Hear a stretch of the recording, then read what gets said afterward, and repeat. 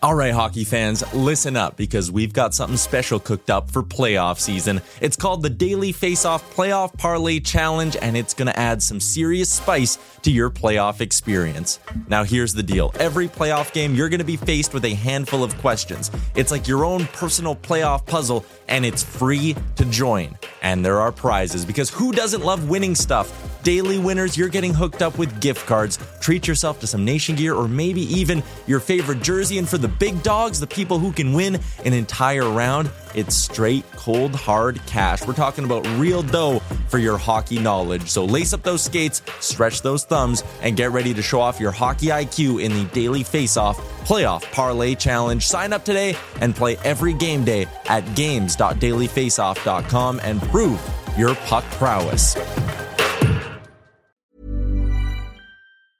Hey, I'm Ryan Reynolds. Recently, I asked Mint Mobile's legal team if big wireless companies are allowed to raise prices due to inflation. They said yes. And then when I asked if raising prices technically violates those onerous two-year contracts, they said, "What the f*** are you talking about, you insane Hollywood ass?"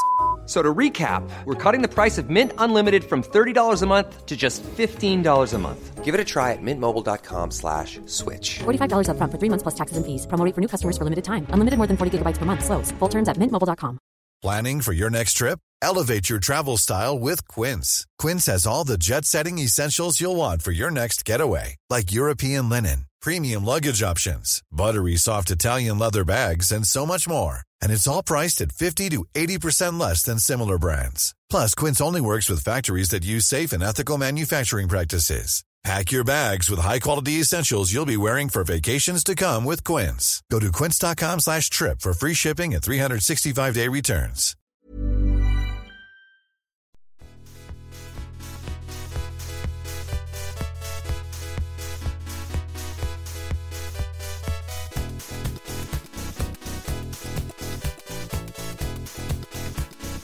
The Daily Face-Off podcast comes courtesy of the Nation Network. Here's your host, Brock Segan, with Dylan D. Berthium and Michael Beebs Bondy. Welcome, ladies and gentlemen, to Season 7, Episode 3 of the Daily Face-Off podcast. I'm your host, Brock Segan. With me, as always, we've got Dylan D. Berthium, Michael Beebs Bondy. Sounds like we've got another visitor as well, Cricket in here. Hopefully you guys can't hear it, but... Brock beats us all to that joke, eh? Sorry. We want one joke, bro. I know. I was like, nice. Got a great joke to come in on now. Nope. Yeah, no. Not cool. Well, but we're here. We're in good spirit. Yeah. Cricket seems to be pumped up, so might be a little loud. But, yeah, hockey season's upon us quicker than anyone thought. Football started today, Just a day of sitting on the couch being a potato. So here we are. Today we're going to start our latest, 2021 version of the Fantasy Hockey Draft Prep. But before we get into that, I would like to introduce our newest sponsor. We have brought on Fantrax to be a part of the Daily Face-Off team. And welcome, FT. If you are still sticking with ESPN or Yahoo, it is time to ditch those old school platforms and switch over to Fantrax today. They have the most customizable fantasy platform on the market. As good as it gets when it comes to keeper dynasty leagues, you can do literally anything you want. So ditch these old ESPN, Yahoo leagues. Move over to Fantrax today. If you make the switch right now and tell them that the DFO podcast or Daily Faceoff sent you, you will be registered to win a signed Nathan McKinnon jersey, which means I know that gets you excited. Whoa. I know you're already moving your leagues over to Fantrax now. Absolutely. I actually just sent out an email. It's been about 12 seconds since you dropped that, and I've now sent an email to everyone in my league saying, we are going, boys. I'm not going to tell them why, but damn, I look good in a nice signed Mac jersey. Absolutely. Yeah. As I mentioned, this is our 2021 Fantasy Hockey Preview part of the season. Over the next couple of weeks, we're going to really ramp up our preseason coverage. Today, we're going to break down the center position. As we do every year, we will go position by position, giving you guys our top sleepers, breakouts, busts, and top 15, 10 at each position. So, without any further ado, let's get right into our top 15 centers for this year. But before we do that, I do just want to say that we had a hell of a time setting up the audio. This is the first time we've done a podcast live in person in a very long time. I don't claim to be very smart when it comes to this stuff. I am really just a hockey writer, so I'm sure if the audio quality isn't great, we will work the kinks out eventually. COVID, we put this thing away for a little while, but we're back live in person. It's nice to see you boys. When we were figuring it out, I sounded like T-Pain, so we got some songs going here. I tried to convince them to get the opening tune going, let me sing it out, but that didn't happen. So we literally have probably enough material to release like a small album. I thought it was fine. I thought we should just go ahead and let Beebs record like that. He's never sounded better. Yeah, we might work that in all the time. So, if you guys want me to go auto-tune 24/7, that just might be the thing, and we might be the first ever fantasy hockey podcast with an auto-tune guy. But back to serious stuff. So that was pretty serious, though. In the past, we would go through our top 10s at each position, kind of break it down, like who was in our top 3, who was in Dylan's top 3, who was in Beebs. This year, we decided to put all of our rankings together. Mine was always sweet. And create a consensus top 15 at each position. So what we're going to do is just rattle through our top 15 at the position and kind of just talk about some of our differences between our rankings and why we have certain players ranked where we have them. So, as I mentioned, let's start with the centers, and we will start obviously at the top with Connor McDavid. All 3 of us have Connor McDavid ranked as number 1. Tap in. It doesn't really seem anybody has Connor McDavid ranked anything other than 1 this year. No, if they do, they're trying to be edgy, and don't be edgy. Yeah. It's obvious. Push it in. It was a bit of a debate last year, but I think McDavid quickly put that debate to rest. There was always the Kucherov debate, but I mean, not at center ever. So that's never going to apply again. So I mean, he got off to a ridiculous start. We did an episode probably a couple weeks into the season and said, is McDavid going to get to 100 points?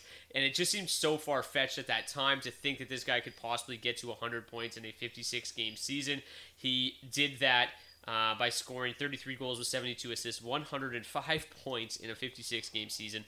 Clearly in a league of his own when it comes to fantasy production. For people who don't remember, a lot of those points came in the very hefty fantasy playoff week. So Connor McDavid willingly took just basically every team that I know he was on in fantasy last year.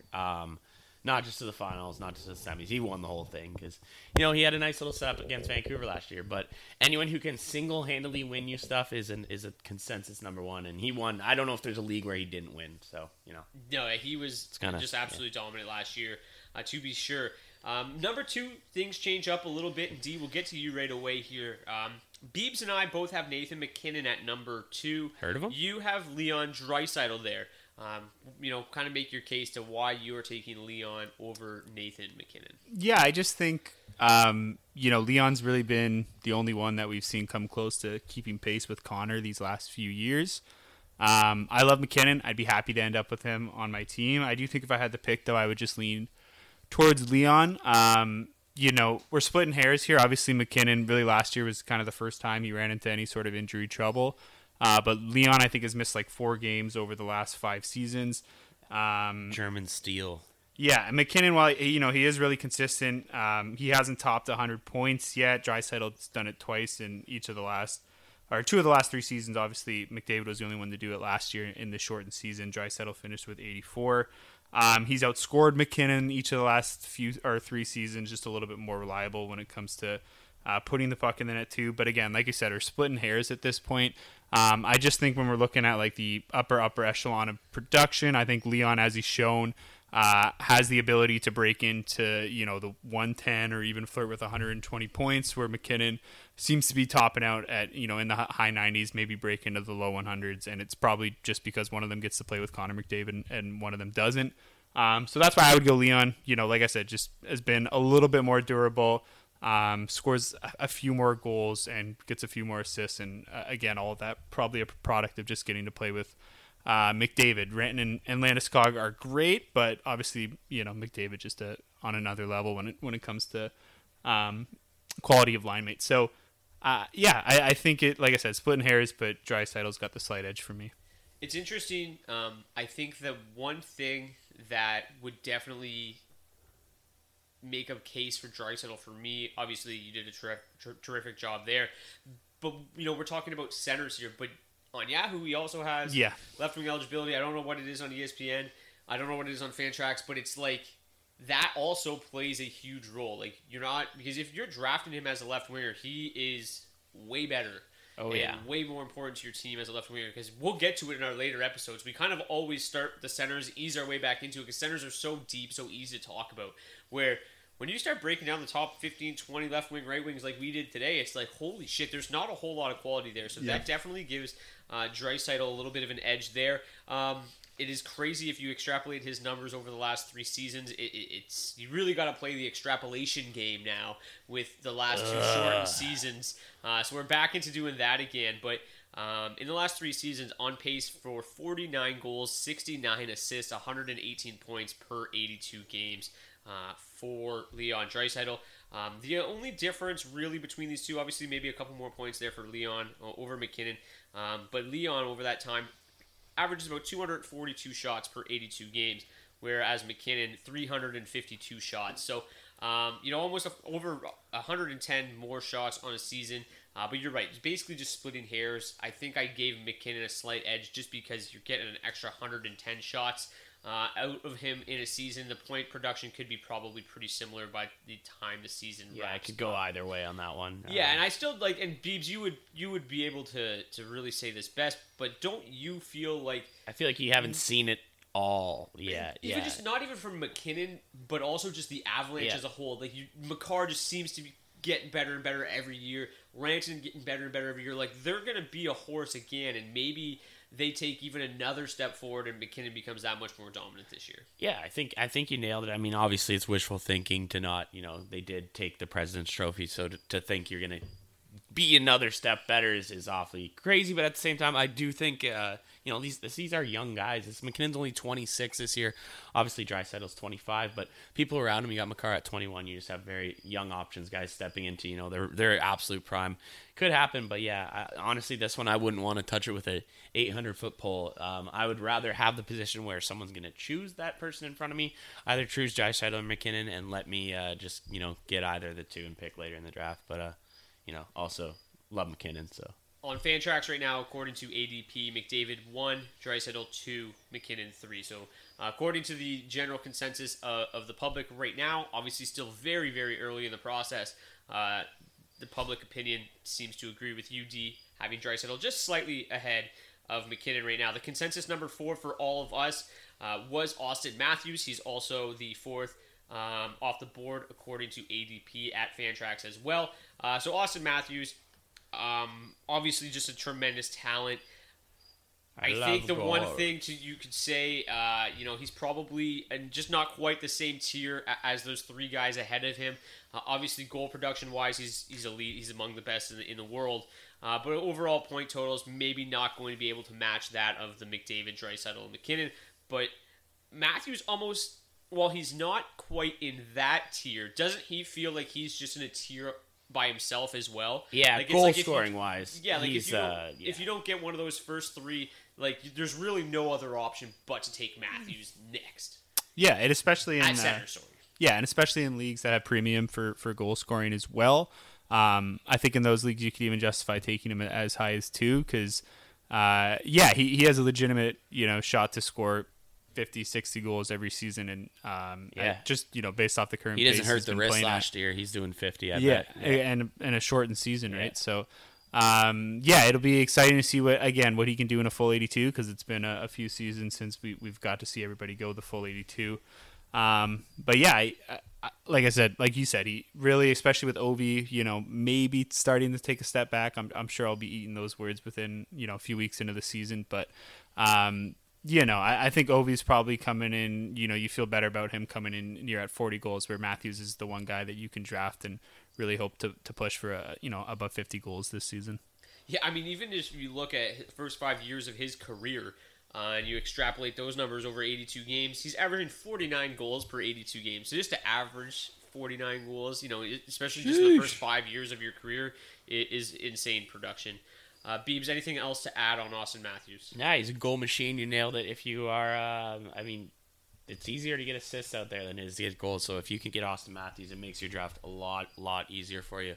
Not to go back to it, but take away a wrist injury last year, and he's having a crazy year, and we are easily talking about him right there with Draisaitl and McKinnon. So yeah, I think you're right. He is, maybe just on the bubble of the tier, but he is poking away, and we could easily be talking about him at 2 next year if, either of these guys have a down year, which none of these guys are having a down year. Yeah, and hopefully we see him actually stay healthy for the full season too, because it's fun to watch. And he hasn't missed a big chunk of time in any of the particular seasons, but he has just kind of had little knacks and injuries each of the past few years that's causing him to miss around 10 to 15 games. So the top 3 guys, like we said, really haven't had that. McKinnon missed some time last year, but before that, nothing really. And then McDavid obviously had the shoulder a few years ago, but clean record aside from that. So I think that's something that Matthews will, should hopefully look to shake this year and get as close to playing the full 82 as possible. Yeah, it is going to be fun, not only just to see all these guys go back and play in full 82-game seasons, but getting that full fantasy hockey experience too. Like, it's so short last year. Like, it was like, playoffs, and then it was season was over basically. So, all right, so we talked about how McDavid, McKinnon, Draisaitl probably in a tier of their own. Then you drop down to Matthews, probably in a tier of his own. Based on our consensus rankings, there's a pretty clear, defined third tier as well, with Sidney Crosby coming in at 5. Alexander Barkov coming in at 6, Sebastian Aho coming in at 7, and Braden Point coming in at 8. All 4 of these guys, very close in rankings for all 3 of us. Sidney Crosby, though, did grade out as the 5th best player according to us. And you both had him at 5. I had him a little bit lower at 7. And honestly, I think if you could guarantee me that all these guys were going to play 82 games, Crosby would be my number 5 as well. The problem is Crosby is going to miss the start of the season already. He's already starting kind of behind the 8 ball. He's not expected to miss a lot of time, a week or 2. Yeah. But the fact that he's already kind of a guy who, he has shed that label of being injury prone. He's been a lot more durable here in the last kind of 7-8 years of his career than he was early on, but just kind of starting behind the 8 ball for me makes me a little bit concerned, especially when you're ranking him around guys who, Alexander Barkov, Sebastian Aho, Braden Point, 3 guys that really are not known for missing any time. I was incredibly shocked with your Barkov ranking, by the way, Brock. I thought you would be the highest of all of us. He's usually your boy. He's usually what you go with, but no, you make a good point. That lost a week, but at the same time, I don't want to look too far into it because all it takes is, Barkov or Aho having no points in their first 2 games, and they've just missed a week. And we're on the same page as Crosby. Obviously, his legs aren't going to be going as much, but it's Sidney Crosby. It's just so hard not to have him in the top 5. I feel like we're almost doing an injustice to hockey if we didn't, and I just don't want to piss off the hockey gods, Brock, because we're having good fantasy luck lately. But for me, it's just, Crosby's so nails. He just does it. These other guys you're taking a high chance on, not so much Barkov, but Aho. I think it's a lot more a ceiling than you are, what you're actually going to get. And Crosby year after year ends up in that top 10 in league scoring, and I think we gotta still treat him that way until he knocks himself out. Yeah, I do think in my mind Crosby is a bit on, just maybe a slightly, maybe a half tier above the other 3 guys as it stands today. I think as we get closer to draft season, find out more about the injuries, see if he is actually on track to only miss a week. Yeah, and keep an eye on that. That's a big asterisk. Yeah, if he's only set to miss 2 or 3 games, then I have no problem still picking him ahead of the other guys. If it's starting to look like, it could be a bit more than that, and, he's not coming back to the, end of October, early November, which there's been no indication of that. But like I said, if it does drag on a little bit and we're getting that sense closer to draft time, then maybe I look to take Barkov or someone ahead of him. But I think Crosby obviously can, has comfortably been able to produce above a point a game even these last few seasons. And we haven't really seen that consistently from the other 3 guys. Aho has kind of been capped at about a point per game for about 3 seasons now. Has kind of have, obviously he's playing great, but, having a tough time breaking through to that next tier. Barkov, we've seen flashes of it. Point had that one great season a few years ago, but otherwise these are guys that, all kind of generally cap out at about a point per game, whereas Crosby, you have the confidence that if he's healthy and he's going to play anywhere near a full 82 games, that he's going to, at least flirt with about 85, 90 points. So I just think he's, like I said, maybe about a half tier above the other guys, but definitely keep an eye on that injury as we get closer to fantasy drafts. Yeah, so next up on the list, we've got Alexander Barkov and Sebastian Aho. They actually tied for 6th in our rankings. I have Aho at 5. I really still, I love what the Carolina Hurricanes are building there. I still think that top line is among the best in the entire NHL. And I think just the one thing more than anything that Sebastian Aho offers is a little bit more goal scoring. He's a guy that you can rely on to top 35 goals easily, and a guy that could really push for 40 goals here. Obviously, it's not something he's done. He scored 38 last year in a shortened season. So he's a guy in a full season, I think, that can kind of just take his game to another level and reach that 40-goal plateau. Where Barkov, he probably settles in comfortably around 30 with like 60 assists, obviously. But his last full season, he had 35 and 61. So yeah. So I think I have Aho just slightly ahead just because I think he's a little bit better of a goal scorer. But realistically, I love every single one of these guys. I'm not going to be upset if I land any of them. But really splitting hairs here in the middle. For me, I went Aho, Point, Crosby, Barkov. Beebs, you went Crosby, Barkov, Point, Aho. So maybe make a case for Barkov and Points ahead of Aho. Yeah, absolutely. You heard me. You heard the numbers there. I got Barkov at 6.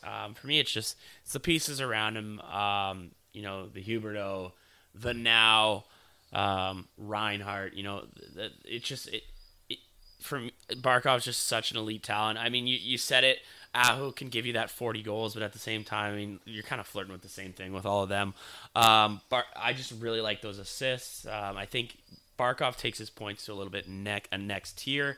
Obviously, it is through the assist way, but for me, it's the pieces around him. I mean, but it's hard to also chirp what's going on in Carolina. It's an absolute power horse wagon over there. But again, for me, it's just, Barkov, top 5 point scorer in my mind. I got to have him up there. And just, Huberdeau is so elite with him. Braden Point, though, that one is a little bit harder to justify. But again, I think you could put all three of these guys in a bag, pull them out, and you're kind of you're going to get different production each year. You might have, each one switching out each time. But after you gave your Aho point, Brock, I'm really struggling to get Braden Point up there, but also your internet is struggling to load up Braden Point's point page, so that's kind of why I've just been dabbling. Well, I will say, as far as Barkov goes and his goal scoring record, we did see a big improvement in his shot volume last year. He had 176 shots in just 50 games, which would have easily taken him past his previous career high. He scored just above a goal every other game, so above a 40-goal pace. And shot right around his career average as well for shooting percentage. So if that continues this year, I think Barkov could even, if he's scoring 40 goals, and certainly has the upside and the potential of 100 points. And again, just haven't seen that from Aho yet. I certainly think he has the potential, but at the top end of the draft, I'm always going to give an edge to track record over upside. Yeah. So that's why I got Barkov there. I do have Aho above Point for the record. Yeah.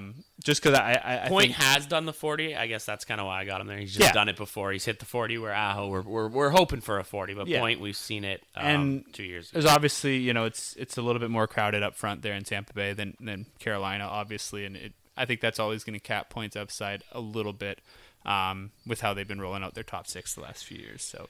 Obviously he has the potential. We saw him hit 90 points, but that was with some pretty absurd shooting or personal on ice and personal shooting percentage. So wouldn't expect him to get back to that, but they all clearly have the potential. I just think Barkov's a little bit more consistent than Aho, and he's shown it, like I said. Yeah, Point obviously looked great in the playoffs again. Getting Kucherov back is huge for him. Big. It's interesting because Point, obviously, terrific seasons. Last year, without Kucherov, wasn't great. 48 points in 56 games. Definitely a disappointment. Still, the goal production was pretty elite, though. He's led the NHL in goals in the playoffs 2 years in a row. And Yeah. it's just like he seems to kind of take his game to a new level in the postseason. And if you could just turn that into a full, regular season, I think his kind of potential still is somewhat untapped, which is crazy to think. For sure. And again, I'm just drafting track record over upside at that, at that point in the draft, at the top end of the draft. Yeah, so to kind of further your point there, again, playing the extrapolation game, we're going to be doing it a lot here in the preseason. Over the last few seasons, Barkov averaging 34 goals, 56 assists, 90 points over 82 games. Aho at 37 and 45 for 82 points. Point at 35-43 for 78 points. So Barkov definitely a guy that's a proven track record, big fan of the show here, or the show's a big fan of him. Goes a little both He ways. doesn't Goes a love little the both TFO ways. podcast. No, he definitely does. We We do get a lot of love in Scandinavia. Probably Yeah, chucks it that's on true, there. actually. But yeah, if you take a look here at Fantrax ADPs, Sasha and his boys. Alexander Barkov is clearly ahead of the rest of these guys. His current ADP is 12, so very end of the first round. And then you go down to 17 for Sidney Crosby, 19 for Sebastian Aho, and you got to go a little bit further even for Braden Point. So Alexander Barkov, a fan favorite right now as well. Jesus, Murphy. Dylan, it is a little warm. It's hot. Dylan just shed the tarp. And this this podcast just It's about to be reached a new gong level show. for Yeah. sure. A lot more nipples in it. All right. Just trying to free the nip, guys. Moving down now a movement. for the next probably. I think the rest of these guys you could probably group it in a pretty similar tier. Get another bag going, just like that other bag we had going for the last three. Get another bag. We chuck these guys in. Same Yeah, thing. I honestly I think that you could make an argument for pretty much any of these guys. I think that Mark Scheifele, we have him consensus at 9, Mika Zibanejad at 10. I think you could probably argue that they're maybe in a league of their own, a little bit ahead of the guys below them, which is John Tavares at 11, Patrice Bergeron at 12. Tavares, I think, is a tough guy to So hard. project this year just with the injury last year. I think, all signs are pointing towards him, being okay and being healthy for the start of 2022.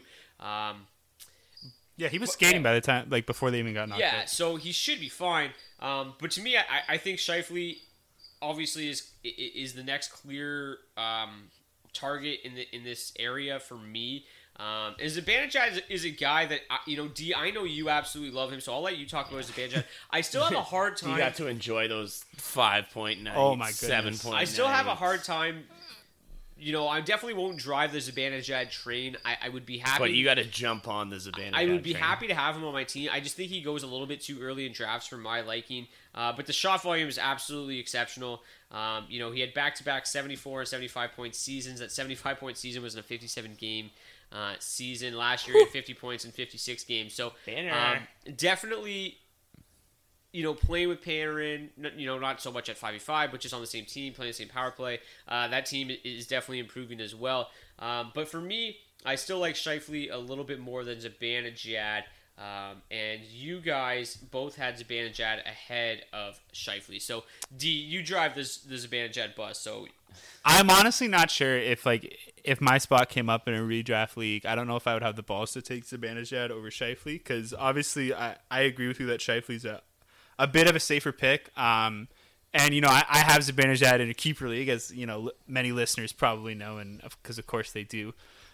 Who wouldn't pay attention to your keeper league Yeah, team? exactly. Yeah. Well, I've talked about having him on my team for about 5 years now, so It's got to be gone by now. But yeah, so last year it's easy to remember the 5 and 6 point games, whatever it was. But there was also that, I think it was a 2 or 3 month stretch to start the season. That was where, a lull. Yeah, he was below a point every other game, and obviously it coincided with Panarin's absence from the team too. So I do think having him back, hopefully or presumably for the full season, should be great for Zibanejad's numbers.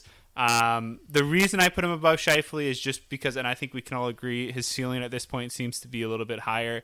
Zibanejad just seems to be able to sustain these ridiculous levels of hot over these stretches of games, and Those can win almost weeks for you. yeah, Easily. yeah. He can be a league winner for sure when he gets hot, and he has shown an ability to stay hot for a ridiculously long time. But the cold spells are there, and it's possible.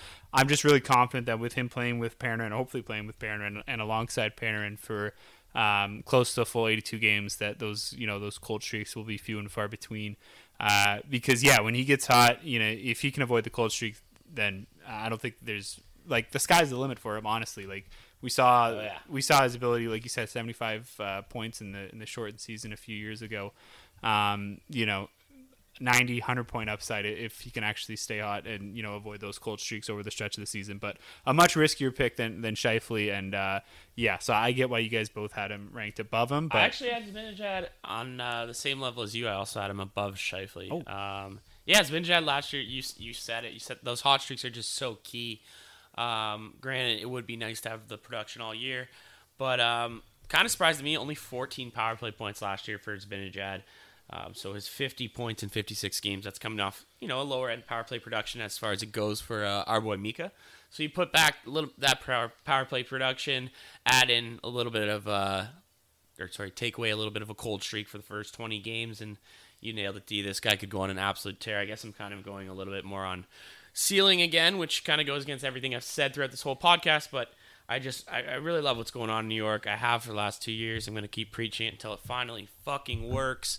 Lafreniere's got to be better there. He's a first overall pick. Kakko's got to be better, and those things only help people like Mika Zibanejad in the lineup. I really like that, and for me, Scheifele, you know what you're getting. You know exactly what you're getting. If you want to be safe, you want to put a guy in at 10 p.m. every night, Mark Scheifele. 70 points, lock it in. Yeah, Mark Scheifele's lock got your it back. in. Yeah, you're not going to get hurt. Might get a 5-game suspension when he just destroys someone behind the net. But, it's not the playoffs, so you don't have to worry about that. Mark Scheifele, he's key. You know what you're getting. Nothing more to add to that. So also, don't worry. We're just going to save everyone the quick Google when you're in the draft room. He's suspended for 1 game, Mark Scheifele. So don't worry about that. I'm sure, carry over. Yeah, everyone's going to want to double check when they have him queued up and ready to go, and they just see that Susky next to him. Yeah, that one extra game. Again, I will continue to play the extrapolation game. Over the last 4 seasons, Zibanejad 40 goal, 44 assists, 259 shot pace. Mark Scheifele 34 goal, 52 assists, 86 points, 189 shot pace. So definitely the shot volume is much higher for Zibanejad, but it's impressive that at 189 shots, basically 70 shots less than Zibanejad per season. Scheifele right there in terms of goal scoring. Just impressive or concerning? Both. Yeah. A little bit of both. It's just harder to sustain. He talked about for he's sustained ad a nauseam 60% shooting percentage throughout his career, so I'm not like that concerned for a guy who's 20. For sure. But we also just talked about how with guys like that, there's no room for error, right? Especially when you're investing in that high pick. It can go bad fast. Yeah, he's going to get you enough assists though, where like his floor is still going to be like 65 points, even if he does have an off year shooting. That team should be outstanding this year too. Yup. Yeah. As should the Rangers though. Yup. All right. Wagon. 11 and 12, we've got Patrice Bergeron Someone's and popular. John Tavares. Sorry, Tavares is first, Bergeron is second, which would be 11 and 12. Sorry, I got a little sidetracked there. So I had Bergeron the highest. I think, it's really just hard to ignore what Boston 1 can do on a night-to-night basis. So it's hard for me to really ignore Patrice Bergeron and have John Tavares ahead of him, just simply for the fact that John Tavares is, basically the Leafs' second line center as opposed to a real focal point of their offense. So Bergeron's 36. That's my only point. Yeah, no doubt about it. There's some concerns there with Bergeron's age and kind of even just the way his game has been going in recent years. Still, obviously playing at a super, super high level, but... And also now, too, one thing that does help him, I'm the first one to drop age, but Boston really doesn't have much as far as centers go behind him. They literally have nobody. David Krejci's gone. They have Charlie Coyle and Eric Howla. Good luck. Yeah. I like Bergeron. He's never scored more than 32 goals in a season, so obviously Tavares has a big leg up on him there. And that's really the only reason that I have him above him. Obviously, their point production's been pretty similar the last few years. I wouldn't worry about Tavares not being the focal point because obviously he's going to be on that PP1 and he's still going to score a ton of power play goals. We just need Tavares 3 years ago. Yeah, I'm back, John. Like 32 goals would be a bad year for Tavares, right? Over a full 82, and like I said, that's the career high for Bergeron. So. Obviously, point production might be a little bit safer with Patrice, but, I'm going to prioritize goal scoring, especially this far down. There's just not a lot of great goal scoring centers left behind JT at 11 in our rankings. So it's crazy because Bergeron has averaged 39 goals per 82 games over the last 3 years. The problem is he hasn't played over 65 games in 4 years running. Obviously, last year, last 2 years shortened, but last 2 full seasons, he hasn't played over 65 games either. Yeah, it's not giving regression enough time to catch up with him. Is what you're pretty much. But still, 39 goal pace. So yeah, just a guy that if he could stay on the ice, like I said, he's probably a slightly safer pick. So if you maybe went a little more risk adverse with your first 2 picks, then maybe in this situation you would look to go Bergeron. But I think in most leagues the goals are going to be a little bit more rewarding, and their point production should be similar enough that's why I would lean JT. Yeah, I think that this is another kind of interesting spot too. Just it seems to be. I guess it's like basically how much risk do you want to take on in your draft at this spot? Because I think you've got safer picks in John Tavares and Patrice Bergeron, but then you can look at the next two guys on our list, ranked 13 and 14, Elias Pettersson and Matthew Barzal, and you can look at those guys, and obviously the floor just not quite the same, but the ceiling probably higher than both of those players. I'll do you one better. You can jump down a spot further and Tyler Seguin, yeah. And Tyler Seguin ranks 15 for us. I want Seguin above Barzal. And I considered even moving him up to as far as I had him at 13. 13, the Siegs man. 13. Yeah, that's where I played with. But Pettersson and Barzal, two great players in their own right. Seguin, it's just been obviously a few years since we've seen him actually been able to play hockey, and but. Whenever he plays, he looks great. Last year, obviously, I think he just chucked it aside. He played 3 games, I think, right? Yeah. So he's not, he's still, I think, on the right side of 30, which is great. He will be 30 this year. Yeah. So, if it was a couple of years forward, you maybe feel a little bit worse about him coming back from this injury. But, this has also been 2+ years now without any mileage on the body. So hopefully he can come back healthy, ready to go. And be, anywhere close to his normal self, and he could end up being the steal of a lot of fantasy drafts. 100%, and few people shoot the puck as much as Tyler Seguin. And if you've listened to this podcast, before or a lot, that's what we preach time and time again. It's all about the shot volume. You're hard pressed to really find anybody that shoots quite as much as this guy does, and it's going to lead to a lot of goals this year. My only concern, obviously, the injury is one thing. Big thing. Pretty large. It's gonna just that be team's very, a lot worse than the last time. It's going to be very interesting just to see how ice time is handed out in Dallas this year. Healthy Rupe. We saw Rupe Hinge. Hopefully, he's healthy this year. Really Jason take Robb. a step forward. Joe Pavelski just commanding a ton of minutes last year. Obviously, I think that had a lot to do with the fact that Seguin wasn't in the lineup.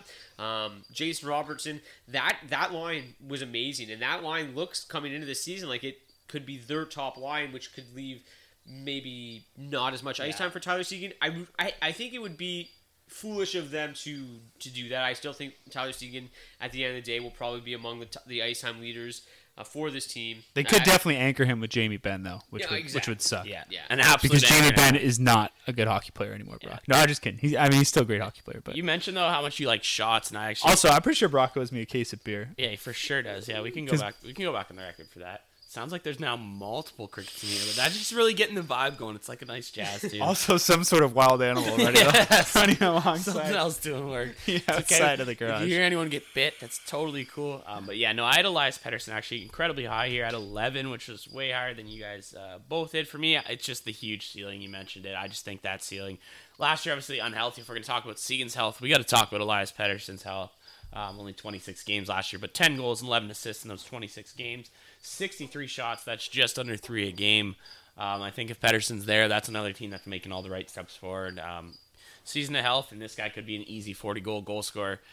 40 goals, tap it in, 11th. Tap it in. Anyways, just a little tap, but no, Pettersson, I think he does deserve that little boost for me, just above Barzal. But yeah, again, it's there's a lot of guys here where they're either going to perform up to their ceiling and they're going to boost their way up, or they're just going to go right down. You have to make a decision there if you want to go for safety or if you want to go for maybe a little bit of a higher ceiling. And I think you've got that. Just to go back to Seguin for a second here, since 2017, over 82 game extrapolation, 315 shots on goal. Insane. Sheesh. Absolutely insane. It's a lot of shots for those of you guys at home wondering. The only other guy we really haven't talked about a lot here is Matthew Barzal.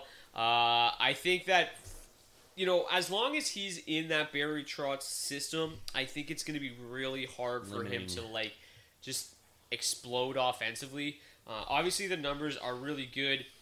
Nothing really has lived up to what he did in his rookie season, scoring 85 points in 82 games. Really exploded on the board. He did so shooting, at the time, it's still his career high for shooting percentage, 12.9. The on-ice shooting percentage was at 11.8. He's never been, around 10 since then. So maybe a bit of a lucky outlier year for him, but I still think there's a lot of upside here. He's one of the flashier players in the league and somebody that always has the puck on his stick. It's fun to watch. I think that there is still something there, but it just hasn't really materialized to this point. Do you guys have any hesitation with Matt Barzal in fantasy drafts? Yeah, I do. Like I said, I honestly think I would slide Seguin above Barzal, and assuming I continue to read good things about his clean bill of health. Just because, like you said, Barzal really seems to be topping out around like goals in the low 20, even his pace in the last few years. With his upside, probably if he does have a good shooting year, probably being 30 goal max and career 82 game average is 22 goals, 50 assists. Yeah. Ooh. So, obviously, Seguin, like we said, it really definitely, the last guy on the board to really be able to offer you elite goal scoring at the center position. And like I said, Tavares before that, probably the only one that's really a lock. Obviously, there's a decent amount of risk that goes with Seguin this year. But if you don't play in leagues that offer big premiums to scoring, whether they not points leagues or just doesn't have a lot of categories that skews or caters to goals, then Barzal probably a bit of a safer pick than Seguin for sure. And like you said, you just feel like he has that untapped potential. Feels like his upside is a bit capped. Playing in New York, there's always going to be a shitty fourth line that's playing 12 minutes a night. There's always going to be a JG Pageau that's playing 20 minutes a night. So he's obviously, let's be real. There's not a lot of great, outstanding talent to play with on the wings. It's a very solid and a very deep team, but there's not an Artemi Panarin, for example, for Zibanejad that's going to boost up his numbers. Yeah, there's not someone that's going to keep your numbers high. But you're also maybe not playing with Jamie Benn. Right. But he doesn't have, if he has an off night, if he's not creating a lot of chances, then chances are he's not going to, put up anything for you fantasy-wise. So, it feels like he is, kind of probably a step below this point, although maybe he's just the same as Pettersson, but a year further removed from his unreal rookie season. Yeah. All right. That's going to do it for our top 15 at the center position. We were going to try to just do this all in one half, but the people are probably dying for some Blue Stones. And we need to give D a shower. So we're going to fire it over to the Blue Stones here for a moment. When we get back, we are going to talk about our sleepers, busts, and breakouts at the center position. We will also dabble in some rookie talk. There's not a whole lot to really talk about when it comes to rookies. Youngins aren't. In fantasy hockey, it's not like... in fantasy football, we've all just had our drafts. It's like you draft these rookies in the mid to late rounds, and they can make a splash immediately. In fantasy hockey, it is much more difficult to do that. Yeah. I mean, even you and there's no Kirill Kaprizovs this year, so no 25-year-old Russians who have already won league scoring titles and stuff. Yeah, and you look at a guy like Lafreniere last year, he was probably going ADP. He went way too high. Trash. Quote unquote trash. Way too high in draft. But anyways, enjoy the Blue Stones here for 30 seconds. When we get back, we'll talk about sleepers, busts, and breakouts at the position. SBB. Be my fire. Baby, be my flame. Baby, be the softly burning embers through December into June. Calls your name. Baby, be my conjurer. And I hold you dear.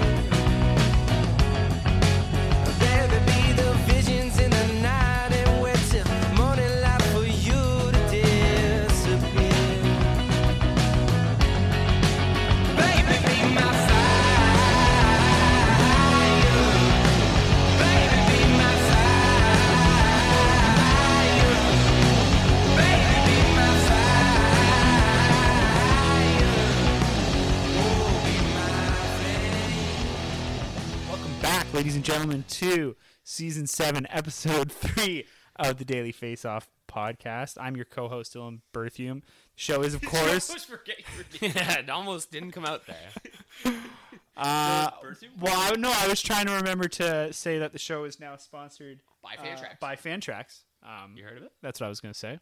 And yeah, you should leave your leagues at Yahoo and ESPN. and go to... Fantrax. Yeah. There you go. Nailed it, boys. It's like was a Mad Lib. that was a dirty ad read, and I loved it. Boom. Yeah. Got the point across. And he remembered his name. Yeah, we're going to get into the SBB portion of the show, as Beeves likes to call it. Oh, SBB? You Yeah, heard it? Yeah, the one of my sleeper favorite. bust breakout portion, as well as some rookie shout-outs. Like Brock said, most rookies. Yeah, don't really amount to But much. if you're at Fantrax playing in dynasty leagues, you're True. going to need to know these guys. True. Or if you're just big fantasy hockey nerds and you're in like 32-team leagues, then Just like to know some names. yeah, you're definitely going to want to be You want some hearing good these rookie names. water cooler talk at the local office? We got you. Boom. Fantrax is so outrageous. You can literally have leagues of 200 teams. I'm like, how would that even be doable? Who would you have on your team? Yep. I'm grabbing someone from like the ECHL, hoping to get the call in 8 The years. Dansbury Yeah. Trashers. Give me Corey Conacher with pick number Corey 300. Conacher. So- Dude, he'd probably get a call up and play like one game Oh this year. yeah, Coco. For He would sure. kill it for the Dansbury Trashers. Oh yeah, Corey Conacher's uncle follows us on Twitter too. Loves Daily Face. Yeah, verbal handshake to Corey Conacher's uncle. Then yeah, Nice. Yeah, I remember he Friend of always the show. used to like the posts about the roster movement whenever he got called up. Yeah, it's hilarious. Corey Conacher was called up. Like Corey Conacher was sent down. Yeah. So I think we'll approach this portion of the show kind of like a criticism sandwich. So we'll go sleeper, bust, breakout. So we can, just shove Yeah, the really classic negative criticism portion. Sando. Before Yeah, before just we bury get it. into Not Bury the confused negativity. with other Sandos. before we get into SBB, I think we need to talk about Jack Eichel yeah. and Evgeny Malkin. Yeah. Because I think The injury boys? if they were both healthy, they would obviously been Eichel's for sure would have top been 15 in our tops. top 15 centers. Obviously, he was left out by all Probably, three of us. number 5 or 6. But Could. I don't even think Jack Eichel knows when Jack Eichel's going to play next. So No, yeah. he's He- clearly did he get the surgery? He doesn't even know. He's like, I think his agent's gonna tell Jack him. Eichel. I don't even know if he had as of surgery. today, Nah, which his is agent will tell him. which is September 12th. He's still a member of the Buffalo Sabres, Yeah. Yeah, he's their captain. and he's their captain. He is their leader. And one thing that's for sure not going to happen is him playing for the Buffalo Sabres this year. No. So You think for sure? For sure? I don't think he's playing for Buffalo this year. If he's still there, he's not playing for them. They have done him so dirty. He is not playing. This is gonna be a guy who is gonna break or bust teams in fantasy because No, some he- people. yeah, I don't think some you can people like Michael afford- Thomas. You can just draft him in like the 6th. Yeah, but a lot of people are reaching on Michael Thomas. I don't think you can afford to sit out though, right? Like Yeah, he's got what he's going to sit out like 8 years. just wait until his heel heals. Yeah. I think that's He what comes hurts. I back don't at know. like 32. I think he's played his hand. Jack. He played his hand. They're they're being They didn't stubborn bu- about they didn't it. bite. He can try again next summer. He just needs to go out and kill it, and then some team will offer a package they can't refuse. All I know is it's a sloppy situation over there in Buffalo. Yeah. Probably be stripped to the sea. I don't know. No. Not a good look when your captain comes out and asks to be traded or whatever he asked for, No, it's just to leave. it's not great. Doesn't he want but to yeah, get so traded? Jack But this Eichel- isn't like an Aaron Rodgers thing where I think he's like can just think about sitting out a year and then but Jack Hughes is Jack paying Hughes supposed to $20 be, million. Like, general manager too. Does he want to be GM? Does he want to bring in all his friends? yeah. Jack Eichel's like, I want all my buddies in deals. Probably be a pretty good team, or at least better than what Buffalo. It can't be any worse at GM than what they've had the last few years. No, but- it would definitely be an upgrade. But What about Evgeny? we'll talk about Jack Eichel. I think more. As September progresses, and we get a firmer grasp of what his ADP is and kind of what to do with him, because he is kind of just the elephant in the room of every draft room, this month. So we're not going to dive into it too much right now. Obviously, he's a guy that needs to be drafted in hopes that he can kind of rescue you. I think the one thing that's really interesting about Jack Eichel is like you can pick him as like one of your centers, and you can probably still pick up a pretty good center later in the draft if he doesn't even ever play. Like, center's so deep where if you're taking a risk with him at another position, it might be a little bit more difficult to fill that spot at that point in the draft or whatever. But Evgeny Malkin is another guy. We talked about Crosby, missing some time to start the season. Malkin, they weren't 100% sure on how long he was going to be out or how much time he's going to miss. They were just saying basically that he's going to miss more time than Crosby. So Crosby's out a week. Huh. So Malkin's out more than 1 week. So 8 days at least. Yeah. Yes, for sure. At least 8 plus. Yes. 8 to infinity But would be the timeline right now. That is really a really, if somebody else was missing time, you'd be like, oh, no big deal. They're missing time to start the season. Evgeny Sure. Malkin already misses 15 games every year. Yeah, you're assuming he's going to miss 15. that's a So lot. he's already missing. So he's going to Absolute miss lock. like probably at minimum 8.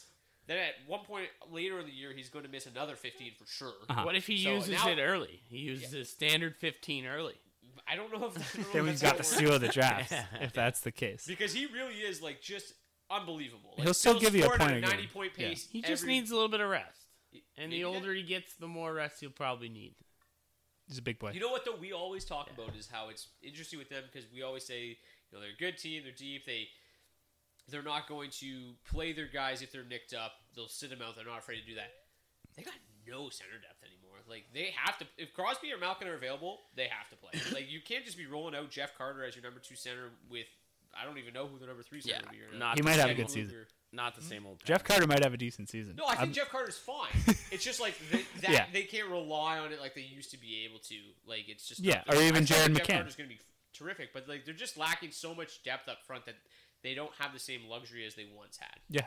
Yeah, But- not the same old Pens. Malkin again, another guy you can steal. You just got to know he ain't gonna be healthy. Yeah.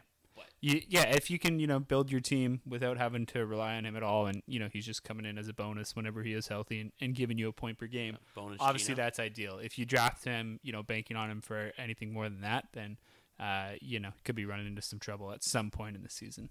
just really quickly before we move on here, You don't want him to be a load-bearing wall in the foundation of your fantasy team. Is what we're saying. Yeah. certainly not. Malkin's current ADP is 73. So that's on Fantrax. If we take a look at Yahoo, he's at about 90, so a little bit later there right now. And then Eichel currently going 51.7 on Fantrax. So still almost top 50, which is too early for my liking. For a guy that literally Yeah, I gotta agree. That's Might not that's play. some wishful knows? thinking. Yeah. I doubt he That sits point out. you're But hurting has he? yourself. Do you actually not know? Has he had surgery yet? Do we not know? I think he did. He's Yeah. got to. He's not just sitting there chilling with like an injury. Well, I They thought wouldn't let him get it right. at first. And then I thought he did get it, or maybe not. Because I just remember Never been- thinking, hasn't been done. yeah. So I just remember thinking, if you're Jack Eichel and you're going to cost a team an arm and 2 legs to get you in a trade, probably not the best idea to come out and be like, hey, I need major surgery, as soon as you trade for me.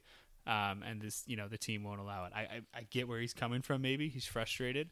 But yeah, it doesn't seem like the smartest thing Trying to to seem leak like out a that trustful information. guy. Unless Like, it I'll did come tell out you. from Buffalo, huh? Yeah. But I think he just straight up said it, right? Yeah. I think he Anyway. said it. His agent said it. Yeah.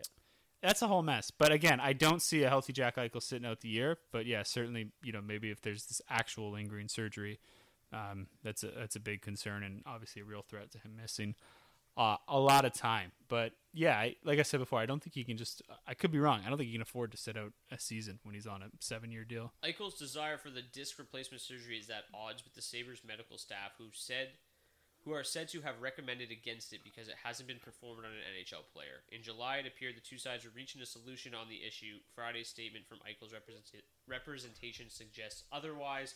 This was from Elliot Friedman in late August. What are they gonna do? Just have Zemgus Girgensons be a lab rat and have him have this surgery and see what happens? Yeah, it can't be What done on is this? Jack, but it can be done on Zegmus.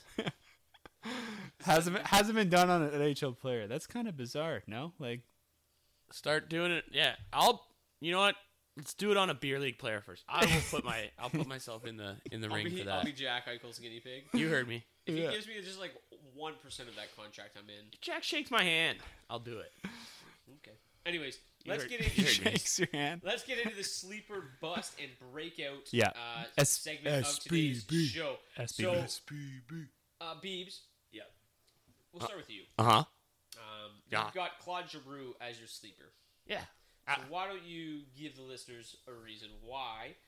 And if we look up Claude Giroux at the moment on Fantrax, his ADP is 129.75, yeah. which is basically the 12th or 10th round. Yeah. 11th round. Basically, this guy's like after big turkey dinner because people are just sleeping on him. Claude Giroux, someone who recency bias is a common thing when we look at draft positions, and that comes from Claude. yet again comes around at him. He's only a couple years off a 102-point season. Obviously, you can't reference what happened 3 years ago, but we still do have to bring out that he is capable of stuff like that. He's only 30 years old, so he's not quite, 33 years old, so he's not quite as old as Claude Giroux might seem. And if we're talking about Patrice Bergeron getting old, Claude's 3 years younger. This guy's a steady bet for 25 to 30 goals. Something that we can maybe not even find from some of the people we were talking about in our at the end of our top 15 there. So 25 to 30 goal pace from anyone you can get that late in the draft in the 10th, depending on the size of your league, 11th, 12th round. Absolute value. Even last year, he had 43 points in 54 games, which came off 15 goals and 27 assists. Again, Claude's going to be super forgotten about. It just kind of seems like nobody's talking about Philly this year. There's been a big shift there. Talk about how much worse their defense got. Defense is just, I don't know if it's worse, if it's better. Either way, it got way better with Ryan Ellis than they brought in. Then they brought in the boy Risto. Risto! Either way, surefire bet for 20 power play points. If I can snake Claude anywhere around that $120, Yahoo actually had him at 157. Yeah, so I was just going to say 157 is nice. So that's actually where I originally took that sleeper call off of. I was like, wow, imagine getting Claude at 157. I'd be telling everybody about it.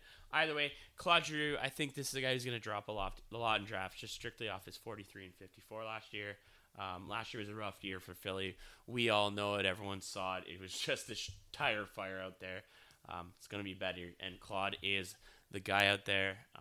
I like Claude a lot, and he also has, I know that we're talking just centers, but he usually has the center and wing eligibility, which is it's actually nice almost shocking that he still has center eligibility because he doesn't play a whole lot of center anymore. Yeah. But obviously 2018, 102 points, led the NHL in assists. 2019, 85 points, 82 games, outstanding. Last 2 seasons, not quite as good, but averaging, if you, again, extrapolate over 82 games, 25 goals, 40 assists. So, still super, super good numbers for a guy who's entering his age 34 season.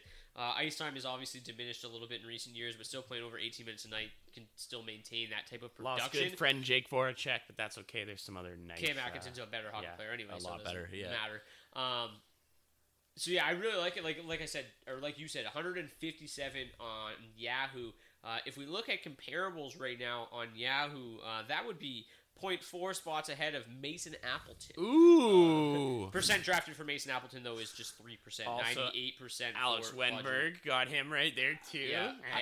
I think Mason Appleton's dad's been running a lot of mock drafts. Yeah, he does the early leagues. I think we just figured out whose dad. But D, we'll go to your sleeper next because he is right below Claude Giroux on Yahoo ADP at 158.5, only being drafted in 7% of leagues right now. If you take a look over at Fantrax, he is rostered or drafted in 47% of drafts right now at 173.5. So a guy that's basically undrafted right now. You really like Jared McCann. Yeah. 2022. Yeah, Jared McCann, he's a guy you can, should be able to just add to the bottom of your roster at the end of the draft. I don't know how many assists he's going to get. He's never been, a huge play driver just in terms of creating assists, but a couple years ago he did have 21 assists in limited time, and that's the big draw here with Jared McCann, right? We've never seen him play more than 14, 15 minutes a night, and the last 2 seasons he's averaged between 2.5 and 3 shots a game. Again, despite playing less than 15 minutes a night, so now completely obviously serviceable last year at the end of the year. Yeah, and absolutely scoring a lot of goals or a decent amount of goals. For the ice time he's played, 14 goals each of the last 2 seasons. Again, in those shortened years. So now moving to Seattle, where he looks again, who knows what that front office, what that management and coaching team is going to do, but it really looks like he's probably their best option down the middle. Should see a ton of ice time and a lot more than the 14, 15 minutes a night he's seen the last few years with Pittsburgh. So, yeah, I think, when you're looking at sleepers or even a breakout, he probably qualifies there as well. You're looking for guys that have performed, relatively well in lesser roles, and, we should now be expecting more opportunity for them this year that, should help them outperform their ADP based on the previous year's reputation. And McCann obviously hits that to a T. So I just think, he definitely wanted to make sure we gave him a shout out because, like I said, I think we can probably get him at the end of your draft and redraft leagues. I'm sure I'll end up with him in most of my leagues because he's going to be up for grabs, and I definitely think he can pitch in with 25 to 30 goals. The assists are, like I said, a bit of a wild card, but like we talked about, there doesn't look to be a lot of guys coming over the Seattle team who have been deserving of a larger role and, could maybe be pegged for a big breakout. But if you're looking for someone to kind of be, the William Karlsson or the John March of the Seattle Kraken, then I think McCann's the best bet to kind of just take his production to the next level in an expanded role. So I like him. Be adding him to the bottom of my team. First round pick for reasons years ago, back when Vancouver. Yeah, and he's still I think he's coming into his age 25 season. Yeah. He's been playing in the league for like 6 years now. Yeah. The Leafs definitely wanted to keep. He's been around for a while. Paid his Kerfoot, dues, produced well in lesser roles, and now seems set for a larger role. So like I said, definitely seems to be the best bet if you're looking for someone to kind of be the Marchessault or Karlsson or Riley Smith of this team. The one thing too is when you look at left wing eligibility too. When you look at Seattle's roster, I mean, he's going to be playing with two of Jaden Schwartz, Calle Jarnkrok, Jordan Eberle, Jonas Donskoy. Not terrible. Yeah. Eberle not great, but it's but not terrible. But Smith and Karlsson at that time probably got the exact same treatment as some of these guys too. Donskoy had a terrific year last year. Yep. Really, really good at 5v5. Schwartz, obviously, a guy that's just been super reliable. Maybe not the most upside ever, but somebody that can just light it up like Cooper Kupp. I really like that good pick run, as well. I mean, just because there's absolutely zero risk associated. I mean, as with most sleepers, shouldn't be too much risk. But literally, like you don't even have to take him with your last pick. Like that's how late he's going. So, absolutely love Jared McCann. Just to play so much ice time. Yeah, he should get it. 100%. One guy who is undoubtedly going to get a lot of ice time this year, and he's probably going to be playing with Beebs' sleeper, is Sean Couturier. Couturier is just going way too late in drafts right now. His ADP on Yahoo currently sits at 146.7, and on Fantrax he sits at 80. So Fantrax users clearly know a little bit more than what's going on Smart over at people. Yahoo right now, which obviously they are smarter because they've already made the switch from Yahoo to Fantrax. But this is still very early in the ADP process. Lots of drafts to come throughout this month. But right now, Couturier 146.7 makes absolutely zero sense whatsoever. Just a guy you'll be hard pressed to find a player that plays more, like a forward that plays more than Sean Couturier. It obviously took him a little bit of time to get his feet under him at the NHL level, but he's just been absolutely outstanding in the last 4 years. He's averaged 31 goals, 44 assists, 225 shots, and 16 power play points per 82 game over the last 4 seasons. So really, really consistent production. 74 points in a guy that's basically going, in the 14th round of drafts right now. So I really like what you're getting out of Sean Couturier late in drafts right now. We'll see how much that ADP changes throughout the month. But right now, just an absolute steal if you've got a draft coming up anytime soon. D, let's circle back to you for our bust. We've got Evgeny Kuznetsov for you. Yeah, Kuznetsov, I don't think much has changed here the year to year the last few seasons in terms of how we see his outlook. For whatever reason, his ADP is super high right now, so I just kind of wanted to highlight it. Kind of just, go over the fact that nothing's really changed the last few years or even the last season with Kuznetsov. But ADP of 69.7 right now in Yahoo. He's the 16th center off the board. For me, he didn't really come that close to cracking the top 15. The goal scoring just never really been there. He's topped out at 27 once. Aside from that, the best he's done is 21. And really that's what you can expect from Kuznetsov, a goal every 4 games or so, around a 20 goal pace. Hasn't got a ton of run with Ovechkin in the last few years. That still doesn't really seem set to change this season. I think if anything, you could probably bet over an 82 that he's still going to be splitting time there with Backstrom. I think Washington's lost some depth there. He doesn't have that great connection with someone like Vrana that he had the last couple of years. So there's just nothing in the numbers. There's nothing, in Washington's offseason and Kuznetsov's offseason that makes me think, that he's going to be anything more than he's been the last few seasons. 29 points in 41 games last year, 52 and 63 the year before that. I think, we're probably looking at a guy that in his current role, probably topping out around 65, 70 points. If Backstrom, they start to wean him back a little bit because Kuznetsov gets more run, starts to play, closer to 19, 20 minutes a night. Certainly, I think, he has the upside because of the amount of assists that he's able to rack up to push for a point per game. But I just think at that point in the draft, you're banking on him getting more ice time and basically playing at his peak level to give you 20 goals and, somewhere around 50 assists. So, I just think there's a lot better bets at that point in the draft. I'd be really looking at him, 2-3 rounds later. Someone that's going for me way too early right now. Just wanted to highlight him. I'm sure we'll see him, continuously slip. Really just gives you no sort of goal threat whatsoever. And I think you can get someone to give you similar upside or outlook with the assists this season. Like I said, a couple rounds later. So not interested in him anywhere near that ADP of 69.7 right now. It's insanely high. That's aggressively high. The one thing too, just like if you take just the whole statistical analysis out of it, it's a guy that just doesn't really seem to care. They benched him a couple times last year, right? He just seems to have fallen out of favor in Washington. I really thought that he was a potential, a guy that could be potentially on the move this summer.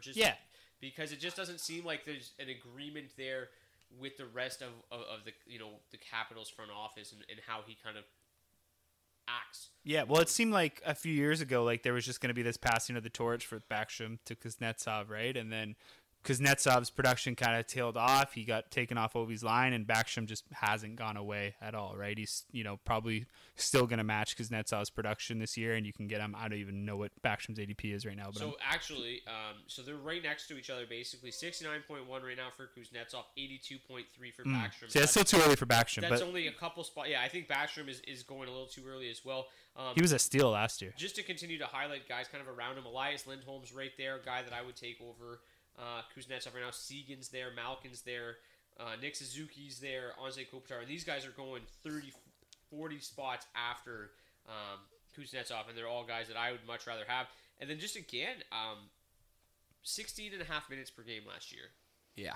Dude, honestly, that's a minute 20 less per game than he played the year prior, which was a minute 20 less than he played the year prior. I had to double check and make sure that he didn't get traded because I was like, what is this sudden shift in outlook for Kuznetsov that all of a sudden he's top 15 center? Yeah, it makes absolutely no sense. It's way too high. It's a tremendous pick. Thanks, boss. It's so high. Nailed it. So high. Beebs? I don't love mine. I won't lie. I didn't even when we were coming out on it, but I have to do it. And also, it's hard to call a guy a bust who was seemingly a free agent going into last season. But Ryan Strome out in New York for me is just going a little too high, just a little too high compared to some of the people around him. And I just kind of felt like I should address that and really slow down what's going on for Ryan Strome here. As much as I am big on the New York bus, and I've talked about how much I do like that team. This guy's going right around someone that Brock just talked about, Sean Couturier. I'd much rather have a Sean Couturier over a Ryan Strome. The thing that really stands out for me, he's never surpassed more than 18 goals in a season and never had more than 180 shots on net. Obviously, we're a big shot podcast, and guys who don't score more than 18 goals or get more than 180 shots don't last long on our rosters. Just if you're going to spend that pick at that point, you just get much better production just for much better value. He has had pretty decent seasons playing alongside Panner in the last 2 years. He kind of seems to be attached to the hip on him there. But at the same point, there are a lot of other young talents in New York that they would, I believe, much rather willingly set a long-term connection with than Ryan Strome. It seems he's kind of capped low 50s in points. And if you're paying a draft pick, realistically anywhere that's not the last 2 or 3 rounds for a value like that, that's just a bust in my books. A couple other people are going around him at that same point are Thomas Hertl and Braden Shen. And if you're me, I'd rather have the likes of Hertl, Shen, and Couturier all day over Strome. Again, the goal production, the shot production just isn't there. Might get you those high-level assists, might fool you with the near point per game, but it really just isn't doing it for me. And really not something I want to bank on all year. All it takes is him being dropped down the lineup, him being taken off PP1, and he's basically fantasy irrelevant. And, Yeah. yeah. I think you nailed it. Like, the goal production just does not make it worth the risk you're taking on. And, we talk about it year after year. You don't want to have to rely on a guy whose fantasy value is solely tied to his line mates because, obviously, like you said, all it takes is one change and that value's out the window forever, right? Like you said, he gets dropped down the lineup one time, or even they just shake up the wingers and move Panarin back up to the top line with Zibanejad. He's been a really nice source of assists the last couple of seasons, Strome, and certainly someone you can maybe look up to pick up at the very end of the draft and look to maybe hold on to as long as he's playing with Panarin. But yeah, like you said, You as can soon get him as at the end, last picks. That's almost a steal. So there's a fine line. yeah, there between the otherwise, Bucks and he should be what he had been the 5-6 years before he ever started playing with Panarin, and he was nothing more than a spot start because of the second PP time he was getting, right. But yeah, obviously, like I said, he's been a nice source of assists the last couple seasons. So something worth considering if like I said, throughout the season, or if you're just at a point at the draft you think you might be a little bit light on assists at the very end of the draft. But yeah, as soon as if he ever gets moved off Panarin's line, then all that upside, all of his stability is just out the window. So definitely, not the type of risk you want to be taking on at that point in the draft. No. The other thing is, it just doesn't seem like there's really any room for improvement. No, there, he's right? had Like, I think he's had his best reached time. his ceiling, it seems. Yeah. In those 2 seasons. At 28, he's not breaking out, Yeah, it's like hopefully he stays the full year and he can return you 20 goals and 40 assists, right? Which, the assists, it's great getting that many assists, but really 60 points, you're looking at the bottom of the roster. And again, that's, I'll take a that's 25, only 15 over that. assuming, yeah, and again, that's only assuming all things go right and his situation stays the same. Play with Panarin obviously helps, but on-ice shooting percentage 12.9 and 13.6 each of the last 2 years. Very, very high. Yeah, it is just play with Panarin. It's exactly right. It's the gonna Panarin inflate effect. It forever. It's same thing you'd find if you looked at like a Ryan Nugent-Hopkins and playing with McDavid and Draisaitl. But still, it's very, very high for I like Strome. I really like Strome in like DraftKings when you can play him on a night-to-night basis, on a season-to-season basis. Really not a guy that I have a whole lot of interest in. Maybe you can sidecar him with Panarin in a draft late in whatever, but. Yeah, you don't want to, like I said, you don't want to be drafting him while you're relying on him to be a 60-point guy because, lineup changes and that's out the window. Yeah. All right, we kind of talked about this a little bit before in our previous episode. I think it was our last episode. How it seems greedy of the Panthers, to be like, Sam Reinhart, you go play with Barkov. Our number 2 center is Sam Bennett. Yeah. Sam Bennett was obviously outstanding after that trade to Florida last year. He was great in the regular season, great in the playoffs as well. But right now, his ADP is 110.2. Again, going ahead of a guy like Thomas Hertl. I just don't love it. Like, I just don't know what to really say. Like, I think that there's an avenue for Sam Bennett to have a really, really good year. Like, if he plays the whole year with Huberdeau, I think Sam Bennett can have an absolutely terrific year. Sure. But at 110, I think it's still just a little too rich. I think there's too much risk there because of what he did before that was horrendous. He did nothing in Calgary. I think it's healthy scratch. Yeah, I think it's a really similar situation to a Strome where Bennett's obviously, again, his value's tied directly to his line mate. Same thing. And even still, is less of a track record, right? There's much more of a track record of shitty Sam Bennett than great Sam Bennett. And it's not like Strome where he's played 2 seasons basically with Panarin, and now it's he's half a season. games. Exactly. Well, so, in a couple playoff games. so yeah, ideally full season, great. But like you said, you don't want to draft him banking on that because all it takes is one game. And Sam Bennett's definitely a guy that you could see being put in on the 3rd or 4th line, and you wouldn't bat an eye. Sam Reinhart could so easily move back to the middle and play with Huberdeau the whole season. Yeah. And Sam Bennett centering the 3rd line. Yeah. Either way, Sam Reinhart's probably a good shout this year. But. No, Sam Reinhart's terrific right now. Yeah. Reinhardt's ADP 83, Bennett's 110. Yeah, and I think I'd Bennett's rather even take Reinhart at 83 than Sam Bennett at 110 by a mile. for sure. And I think Bennett's probably going even earlier than Strome was, right? And Bennett's 110, Strome's 140. Yeah, and I like think they're pretty much the same thing. and again, like Exact same Bennett's situation. there's even less security there because like I said, Strome we've seen play with Panarin for the better part of a year and a half, 2 seasons now, and like you said, Bennett we saw it for 10 games. So I know he bangs too though, gets a lot of hits, and I'm sure that drove up the ADP a bit too. He does bang. Carter Verhaeghe, 165.7.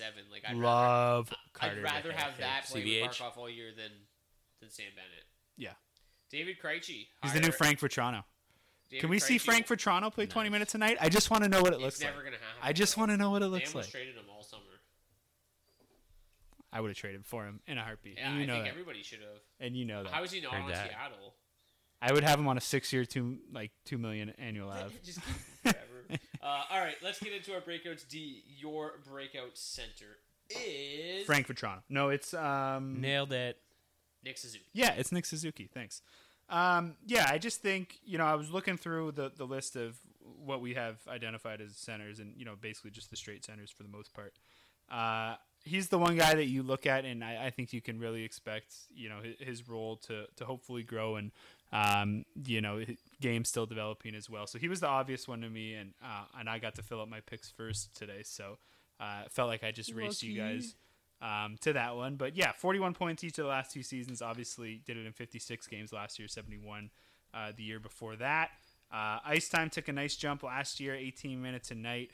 110 shots in those 56 games. Not great, but solid enough for what is essentially a playmaking centerman here.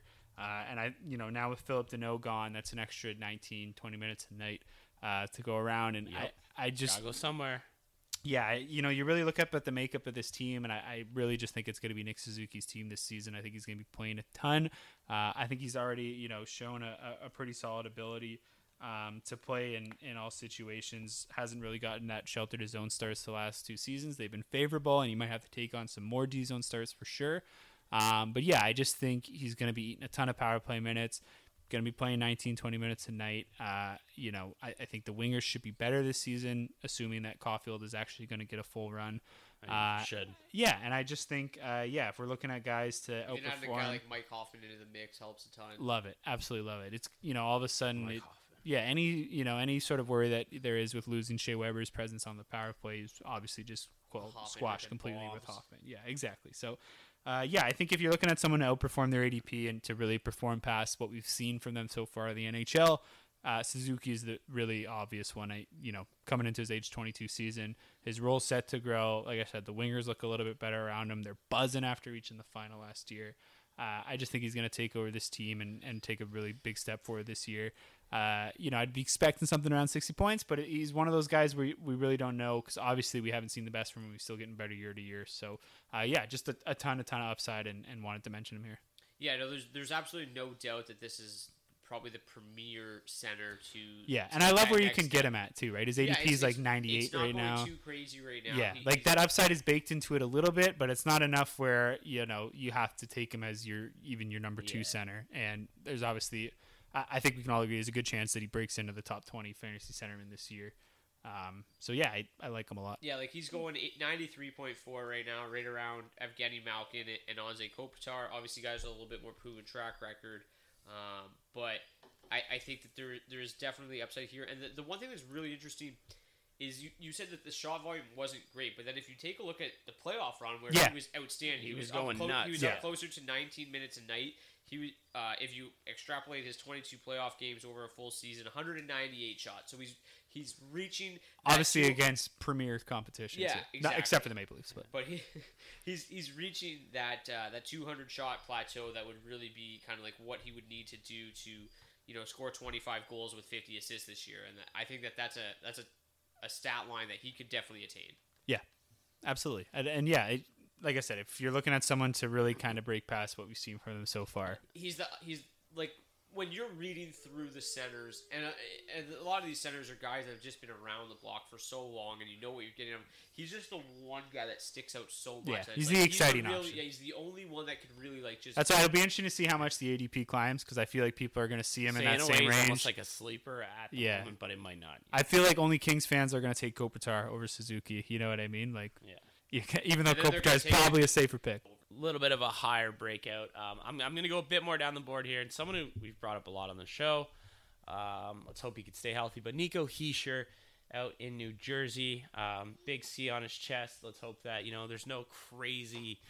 That injury last year. I believe it was his sternum ruptured or something ridiculous. It It was just absolutely bonkers. One of the craziest injuries I've ever I don't heard. think bones can rupture, but if they can. Hopefully it's not your sternum. It wasn't that bad, but it was something just bonkers. I remember being like, ooh, that's not good. Either way, an absolute breakout candidate because he hasn't necessarily played any games as of late.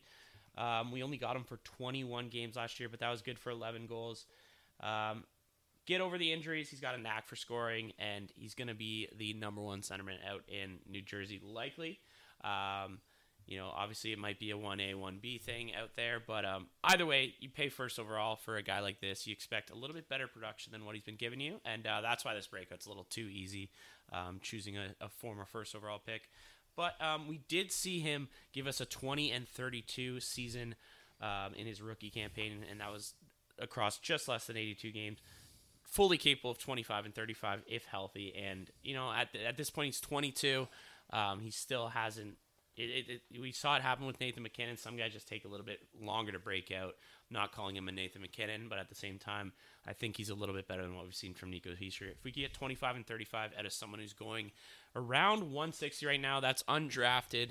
I think he's a great bottom of your end guy and someone with just a massive ceiling. Someone you could take a chance on, and say he does get an absolutely bonkers injury again this year. You just, honestly, like his last year's injury was just like a leg injury. Ruptured sternum. Didn't rupture his sternum then, eh? Just leg. Rumors are out. Again, I don't think you can rupture a bone. That sounds your sternum incredibly painful. Crazy. You're just stomach caved. Anyways, he sure full bill of health. Not a doctor. Yeah, not a doctor. Can confirm. But yeah, New Jersey's one of those teams where every piece around them just seems, to be getting a little bit more comfortable in the NHL. We talked about the Hughes effect.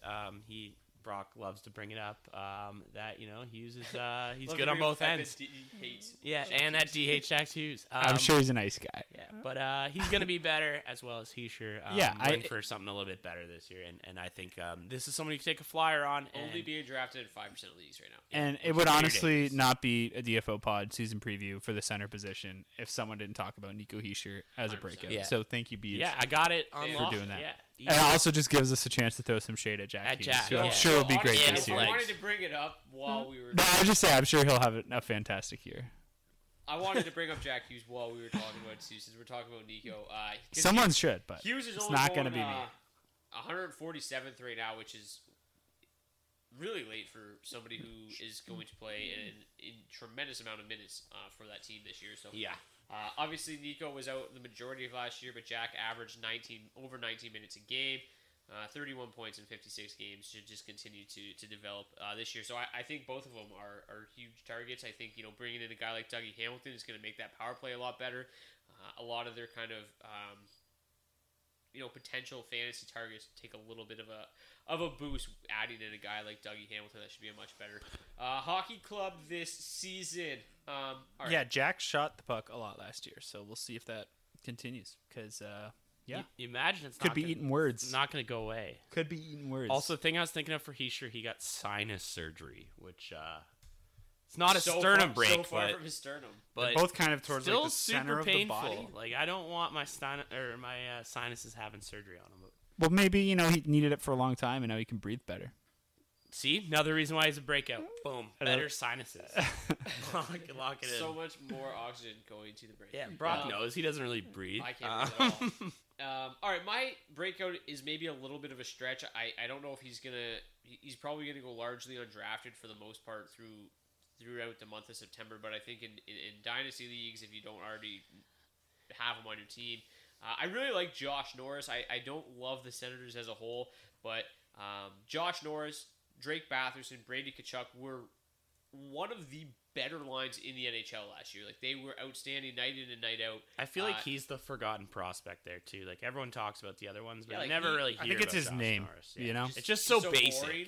He just sounds like he was drafted in the 7th round. Yeah. He was drafted in the first round, 19th overall in 2017. Ooh. He was the main part of the return in the Erik Karlsson trade. I was going to say, how did they get a 19th overall pick? No, he was the main part of the Karlsson trade. In his only year in the AHL, he had 61 points in 56 games. He tore it up at the University of Michigan. And in his first full NHL season, he had 35 points in 56 games. As I mentioned, he is their number one center. I don't know if that says just about how good he is, or if that talks about the lack of quality in Ottawa down the middle. But getting better. he played 16 and a half minutes per game last year. If you really kind of take a deeper dive into like what like the later months of the season, like if you take a look at kind of like April on, he was up closer to 17 minutes a night. Sometimes much more, playing 18 minutes a night. So he's a guy that is going to be featured a lot from April 1st on. Just to give you a real number here, 17 minutes, 20 seconds a game. He had 17 points, 9 goals, 8 assists in 20 games over that stretch. So really somebody that got hot kind of once he found a spot with Drake Batherson and Brady Tkachuk. So Josh Norris, like, I don't know if you even have to draft him. If you do, it would be with your last pick and just kind of take a flyer on him. But I really think, like, outside of Nick Suzuki, he's like this one center that is going to be locked into massive minutes right from the drop of the puck, and he could really take that next step. We like some massive minutes. All right, rookie centers. There's not a whole lot to really talk about. Trevor Zegras would be number 1. He's classified as a rookie. I don't even actually know. So you have to play at least 25 games. 25, yeah. 25 games in a single season to be classified as a rookie. He played 24 last year, but that was in a short season, so maybe he's not actually a rookie anymore. I don't know how it We're works. not sure. I'm not 100%. He's under the 25-game threshold, but in a shortened season, is it a percentage? I'm not really sure. No, he is. NHL has him listed here. NHL.com has him listed here as a rookie. It's still 25 games. That might mean he's not if NHL.com has it listed. True. Yeah, it's true. Trevor Zegras, though, obviously a guy that, he highly touted.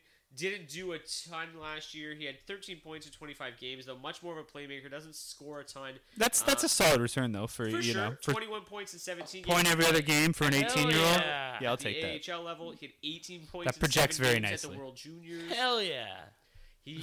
Double hell yeah. The other thing similar to a guy like Josh Norris, he's really kind of their only really good like center prospect. Like on the current roster. Wow. Huge disrespect to Team Canada captain Maxime Comtois. No, center.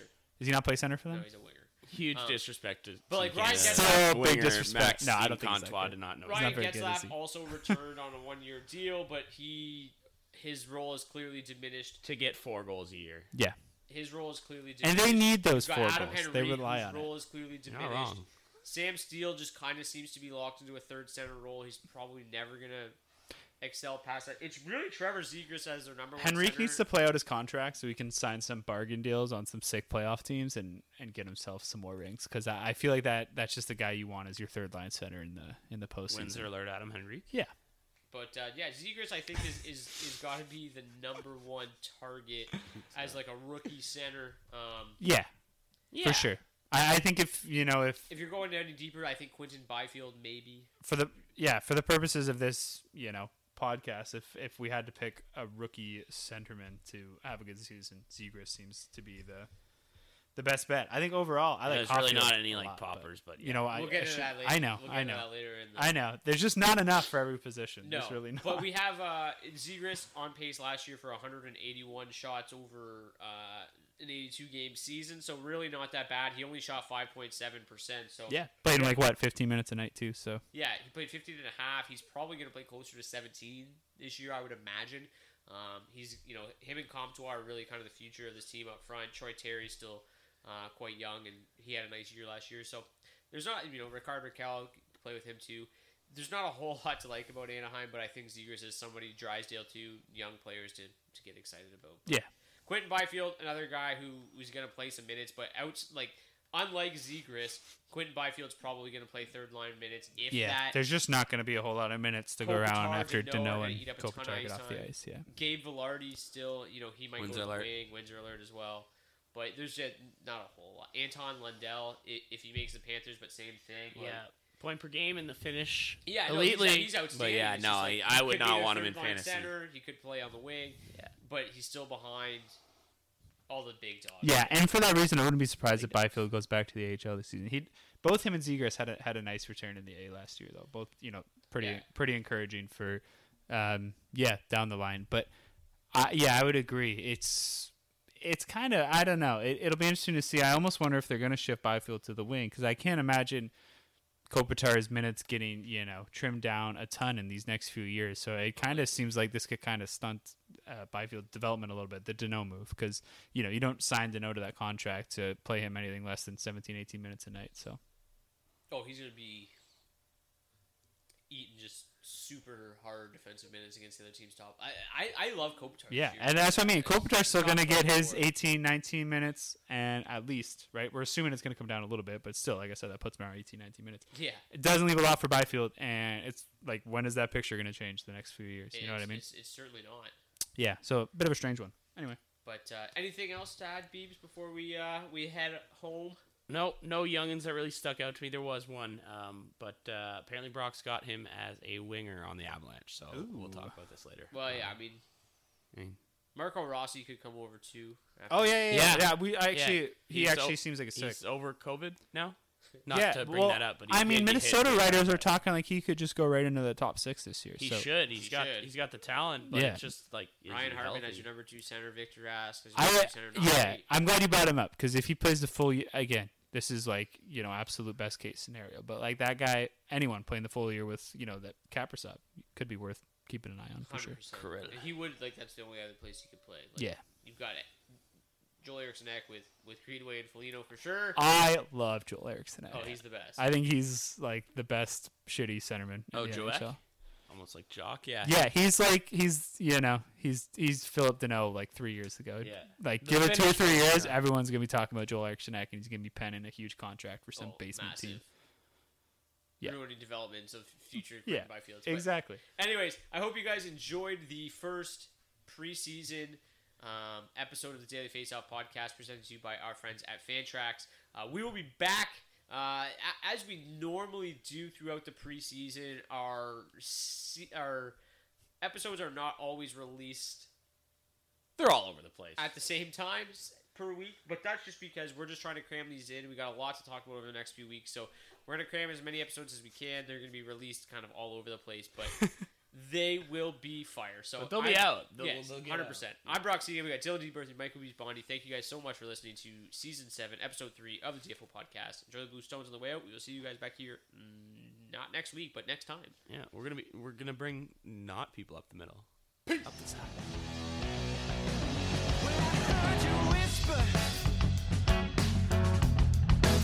To all your friends, I heard you telling them that you need a man in who you can depend. Will I be the gasoline to keep you alive? And I be the cold so unbreakable. We burn together straight through the night. And that's alright. Baby, be my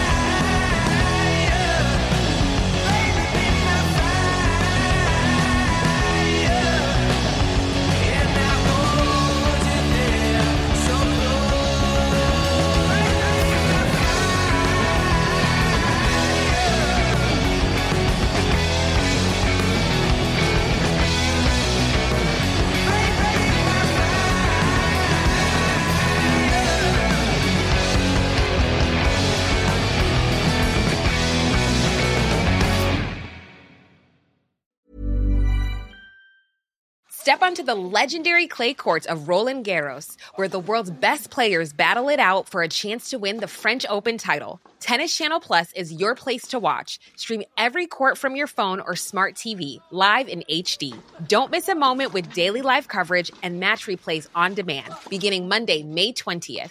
Be there for all the unforgettable moments. Stream now with Tennis Channel Plus. Hold up. What was that? Boring. No flavor. That was as bad as those leftovers you ate all week. Keke Palmer here, and it's time to say hello to something fresh and guilt-free. Hello Fresh. Jazz up dinner with pecan-crusted chicken or garlic butter shrimp scampi. Now that's music to my mouth. Hello Fresh. Let's get this dinner party started. Discover all the delicious possibilities at hellofresh.com. Even when we're on a budget, we still deserve nice things. Quince is a place to scoop up stunning high-end goods for 50 to 80% less than similar brands. They have buttery soft cashmere sweaters starting at $50, luxurious Italian leather bags, and so much more. Plus, Quince only works with factories that use safe, ethical, and responsible manufacturing. Get the high-end goods you'll love without the high price tag with Quince. Go to quince.com/style for free shipping and 365-day returns. When it comes to your finances, you think you've done it all. You've saved, you've researched, and you've invested all that you can. Now it's time to take those investments to the next level by using the brand behind every great investor, Yahoo Finance. As America's #1 finance destination, Yahoo Finance has everything you need, whether you're a seasoned trader or just dipping your toes into the market. Join the millions of investors who trust Yahoo Finance to guide them on their financial journey. For comprehensive financial news and analysis, visit yahoofinance.com. The #1 financial destination, yahoofinance.com.